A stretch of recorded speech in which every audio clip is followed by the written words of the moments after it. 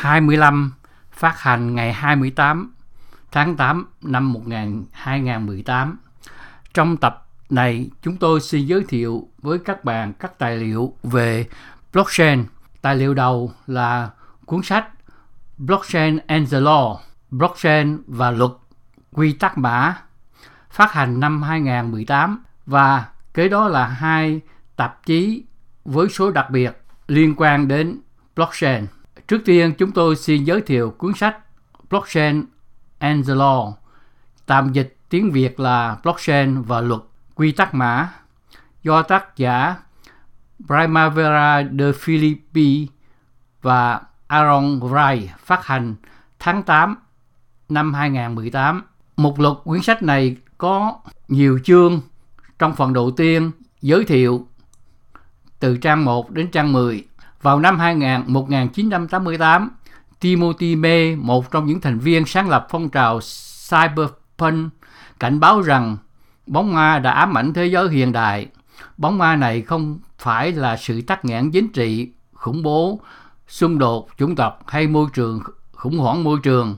Thay vào đó, đó là sự tăng trưởng và mở rộng của một hình thức mới của tình trạng hỗn loạn mà năm tháng được định nghĩa là Anarchy Crypto, như có thể mô tả trong Crypto Anarchist Manifesto. Internet và những tiến bộ trong mật mã khóa công tư sẽ sớm cho phép cá nhân và các nhóm giao tiếp và tương tác với nhau một cách ẩn danh, bằng cách dựa vào các mạng không thể tháo rời và các hộp chống giả mạo thực hiện các giao thức mã hóa. Trong phần 1 trình bày về công nghệ, chương 1 nói về blockchain, Bitcoin và nền tảng máy tính phân cấp từ trang 13 đến 32. Trước khi Internet xuất hiện, máy tính bị cô lập. Chúng là những hòn đảo thiếu phương tiện để kết nối, ngoại trừ bằng cách sử dụng những cáp cồng kềnh. Tất cả đã thay đổi vào cuối năm 1950 khi Liên Xô thành công phóng Sputnik vào không gian, và với nỗi sợ hãi của chiến tranh lạnh gắn kết, các nhà nghiên cứu tại Tổng công ty RAND bắt đầu khám phá một máy tính mới với hy vọng phát triển một hệ thống mà sẽ có thể chịu được một hiểm họa như chiến tranh hạt nhân. Vào tháng 8 năm 1964, sau nhiều năm nghiên cứu, Paul Perrin, một trong những nhà nghiên cứu của công ty RAND, đã báo cáo một bước đột phá bằng cách dựa vào công nghệ gọi là gói tin. Chương 2 trình bày về đặc điểm của blockchain từ trang 33 đến trang 58. Blockchain trình bày một tập hợp các đặc điểm cốt lõi dựa trên sự phụ thuộc vào công nghệ mạng ngang hàng, mã hóa công khai và các cơ chế đồng thuận. Blockchain được disintermediated và xuyên quốc gia. Từ disintermediation là loại bỏ các trung gian trong kinh tế từ chuỗi cung ứng, hoặc loại bỏ các trung gian trong kết nối với một giao dịch hoặc một loạt các giao dịch.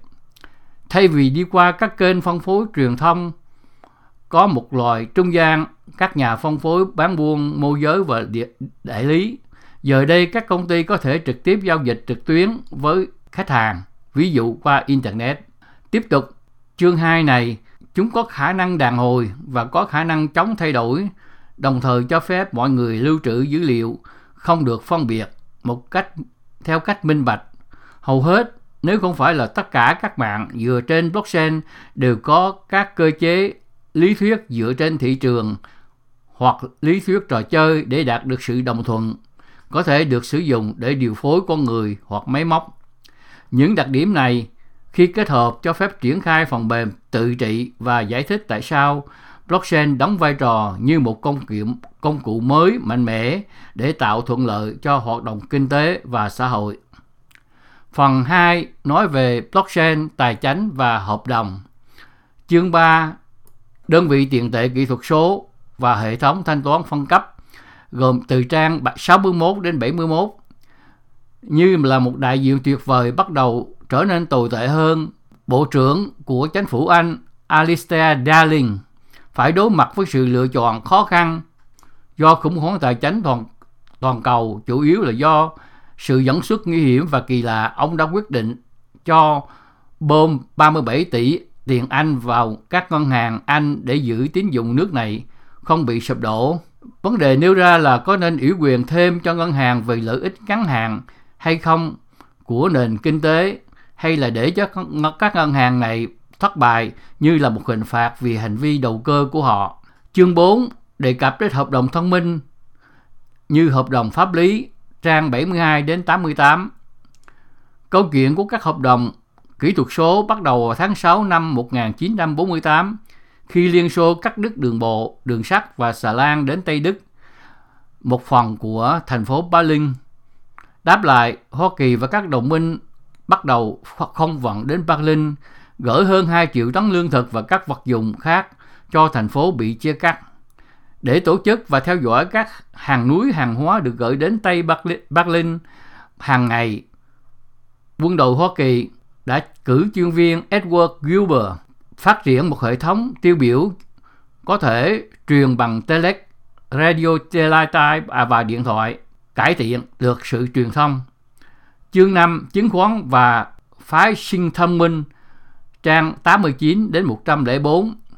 Vào ngày 13 tháng 10 năm 2015, quỹ Click, một quỹ đầu tư có trụ sở tại thành phố New York, đã vay 10 triệu đô la dựa vào hệ thống chứng khoán có gốc là blockchain, được xây dựng bởi Patrick Byrne, giám đốc điều hành của Overstock.com. Bằng cách dựa vào công nghệ blockchain, ClickFund đã mua 30 cổ phiếu tạo nên chỉ số trung bình công nghiệp Dow Jones mà không cần qua trung gian bán hàng, bởi các lớp trung gian nằm ở trung tâm của hệ thống tài chính hiện tại. Việc phát hành và bán chứng khoán đầu tiên thông qua công nghệ blockchain, mặc dù ở mức độ nhỏ, đại diện cho một số ít trường hợp sử dụng của công nghệ blockchain đang được hình thành. Phần 3 của quyển sách trình bày về blockchain và các hệ thống thông tin. Chương 6 dữ liệu giả mạo, những chứng nhận và xác thực, từ trang 107 đến 116. Đề tài: các chính phủ đã thiết lập và quản lý nhiều hệ thống và tổ chức khác nhau nhằm tăng cường phúc lợi xã hội và cung cấp cơ sở hạ tầng nền tảng cho tăng trưởng kinh tế và chính trị. Chính phủ thường xuyên thông qua luật để định hình hành vi của cá nhân, doanh nghiệp hoặc thị trường. Ngân hàng trung ương thúc đẩy thương mại và kinh doanh. Chính phủ quản lý các hệ thống bỏ phiếu, tạo dựng tương lai của các quốc gia và tiểu bang, và họ duy trì các cơ quan đăng ký, xác định các biên bản và giới hạn tài sản. Các hệ thống này đã phát triển không đều trên toàn cầu. Ở nhiều nước, luật hiện hành áp bức đè nén công dân và không phản ánh được các quy định về hải quan và xã hội. Các ngân hàng trung ương quản lý tiền bạc địa phương, vân vân. Chương 7 trình bày hệ thống thông tin và khả năng phục hồi và chống giả mạo, từ trang 117 đến 128. Internet đã được cho là đã hé lộ ngày tàn hay là sự kết thúc của các trung gian. Không gian ảo cho phép mọi người và các doanh nghiệp kết nối trực tiếp với nhau. Bên cạnh những người trung gian truyền thống như các hãng thu âm và báo chí. Vì những đặc điểm này, nhiều người cho rằng Internet sẽ loại bỏ sự cần thiết phải kiểm soát tập trung. Trung gian sẽ mờ dần và đi vào bóng tối, một di tích của thời đại công nghiệp. Lần đầu, tầm nhìn của Internet dường như được hiện thực hóa. Các mạng ngang hàng như Napster, Kazaa và thế hệ con cháu của những phần mềm này đã mang đến một sự thay đổi địa chấn cho sự phân phối âm nhạc, cấp cho hàng triệu người khả năng giao dịch và chia sẻ các tệp số mà không cần trung gian. Phần thứ tư nói về tổ chức và tự động hóa. Chương 8 nói về tương lai của các tổ chức, từ trang 131 đến 145. Các tổ chức đã phối hợp các hoạt động kinh tế và xã hội. Dựa trên lịch sử, người La Mã đã nghĩ ra một loạt các thực thể thương mại, chẳng hạn như Societa Peculium và Societa Publicanorum, cho phép các bên chia sẻ lợi nhuận và thua lỗ của doanh nghiệp, trong khi cũng cung cấp trách nhiệm hữu hạn. Trong thời Trung Cổ, người Ý đi tiên phong trong các phiên bản đầu tiên của quan hệ đối tác công ty cổ phần xuất hiện ở Anh và Họ Lan vào những năm 1600, cung cấp cho các tổ chức độc quyền để tham gia vào các doanh nghiệp thương mại sản xuất. Tổng công ty hiện đại đã bắt nguồn từ Hoa Kỳ vào năm 1811 khi Nữ ước cấp cho các bên tư nhân sức mạnh để hình thành các công ty.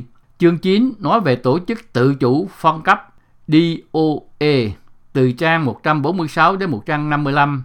Như Dan Cohen đã đề xuất khả năng của một công ty tự sở hữu, một công ty hiện đại ưu đãi với trí thông minh nhân tạo, mua lại tất cả cổ phần nổi bật của mình và từ đó trở thành không có chủ sở hữu. Trong khi ý tưởng đó có thể nghe có vẻ như xa vời vào thời điểm đó, với sự ra đời của công nghệ blockchain và những phát triển gần đây trong thông minh nhân tạo, tầm nhìn của Dan Cohen dần dần biến thành hiện thực.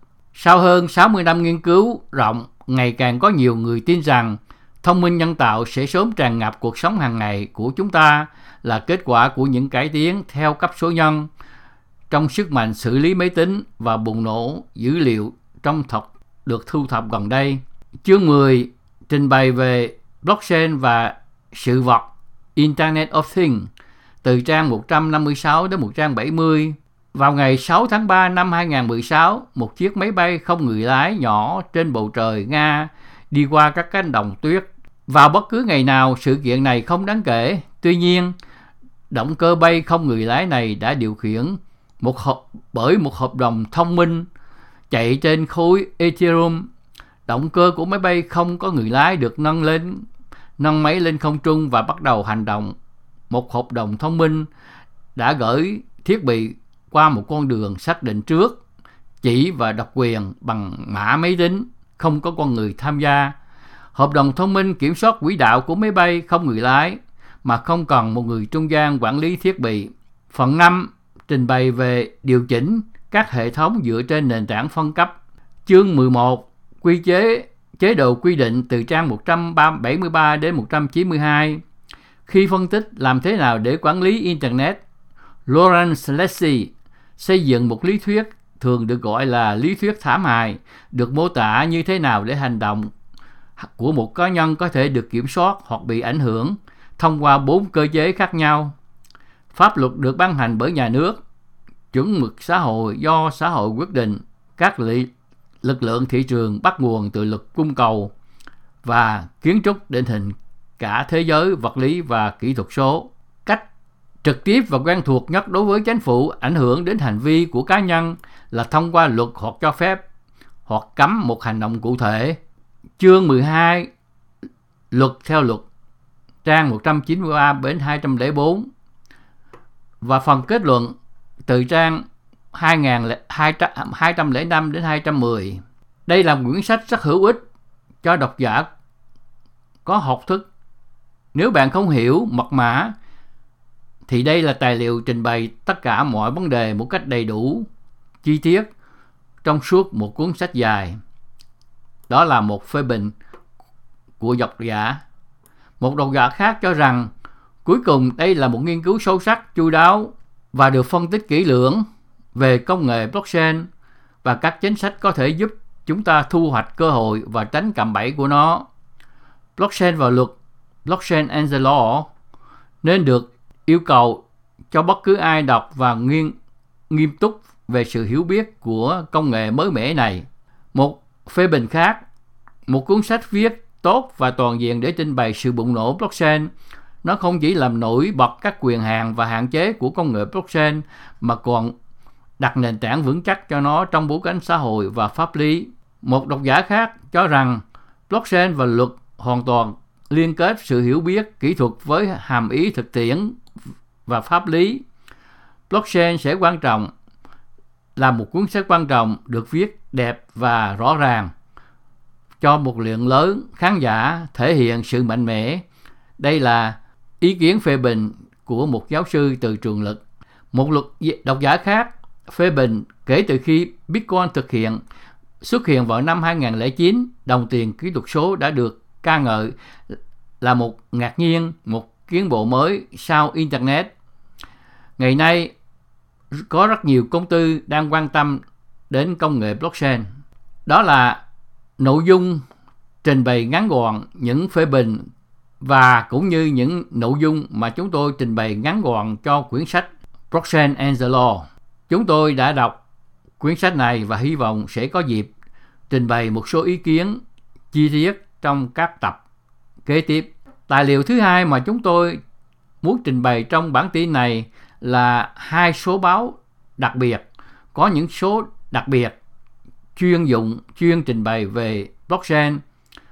Số đầu tiên là tạp chí có tên là Briefing in Entrepreneurial Finance. Đây là tạp chí tóm tắt tài chính doanh nhân, là một tạp chí quốc tế được thiết kế để hỗ trợ cho các doanh nghiệp mới và những người cung cấp dịch vụ cho họ.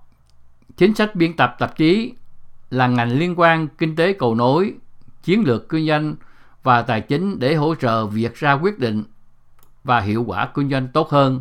Tóm tắt mục tiêu của các kết quả có giá trị được công bố trên các tạp chí nghiên cứu học thuật để tạo ra các bài báo tóm tắt có thể truy cập cho dễ dàng bởi người đọc.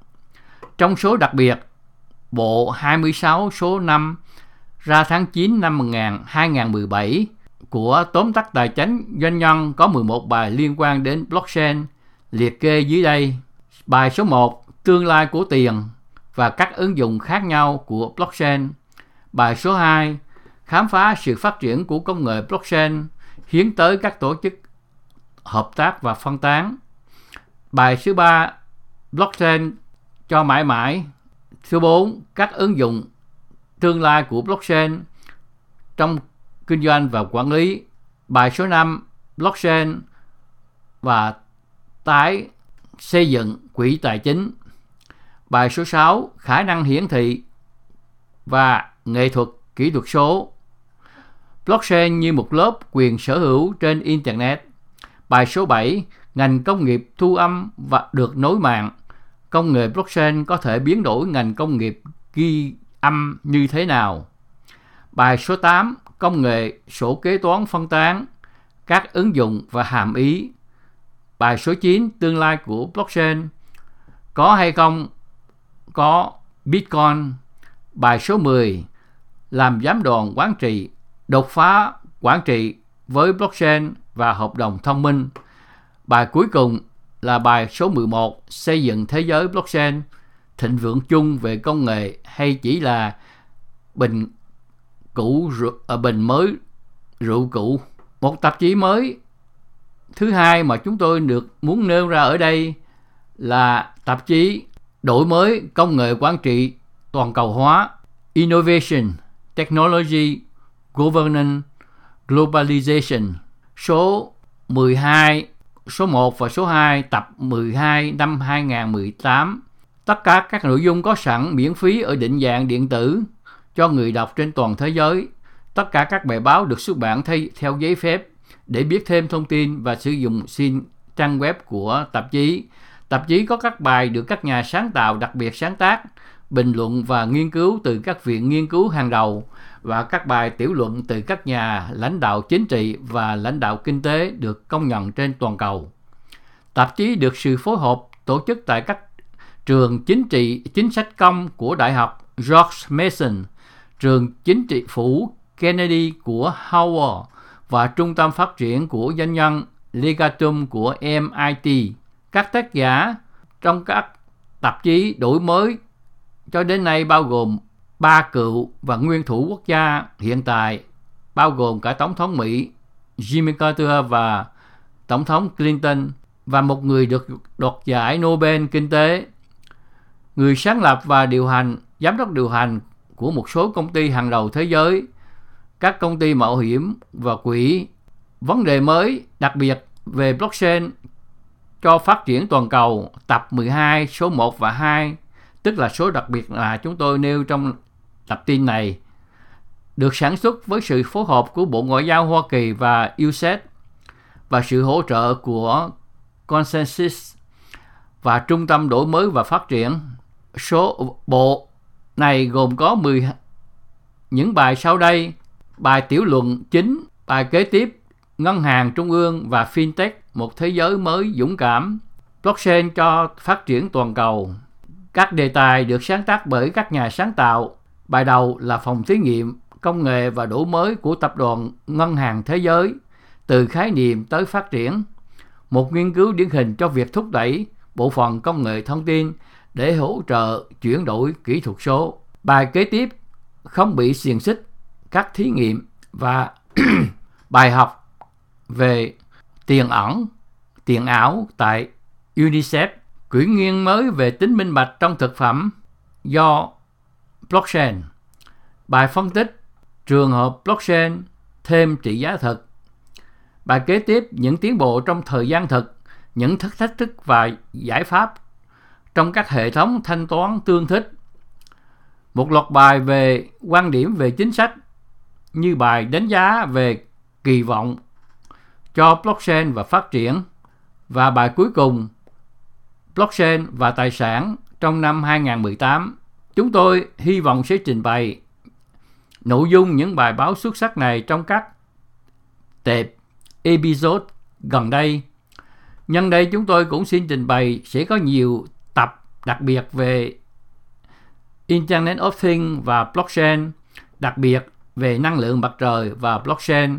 Xin các bạn đón nghe. Đây là tài liệu về blockchain do Lê Quang Văn thực hiện. Xin cảm ơn các bạn. Đây là tập tin số 25 xuất bản ngày 28 tháng 8 năm 2018. Xin cảm ơn các bạn.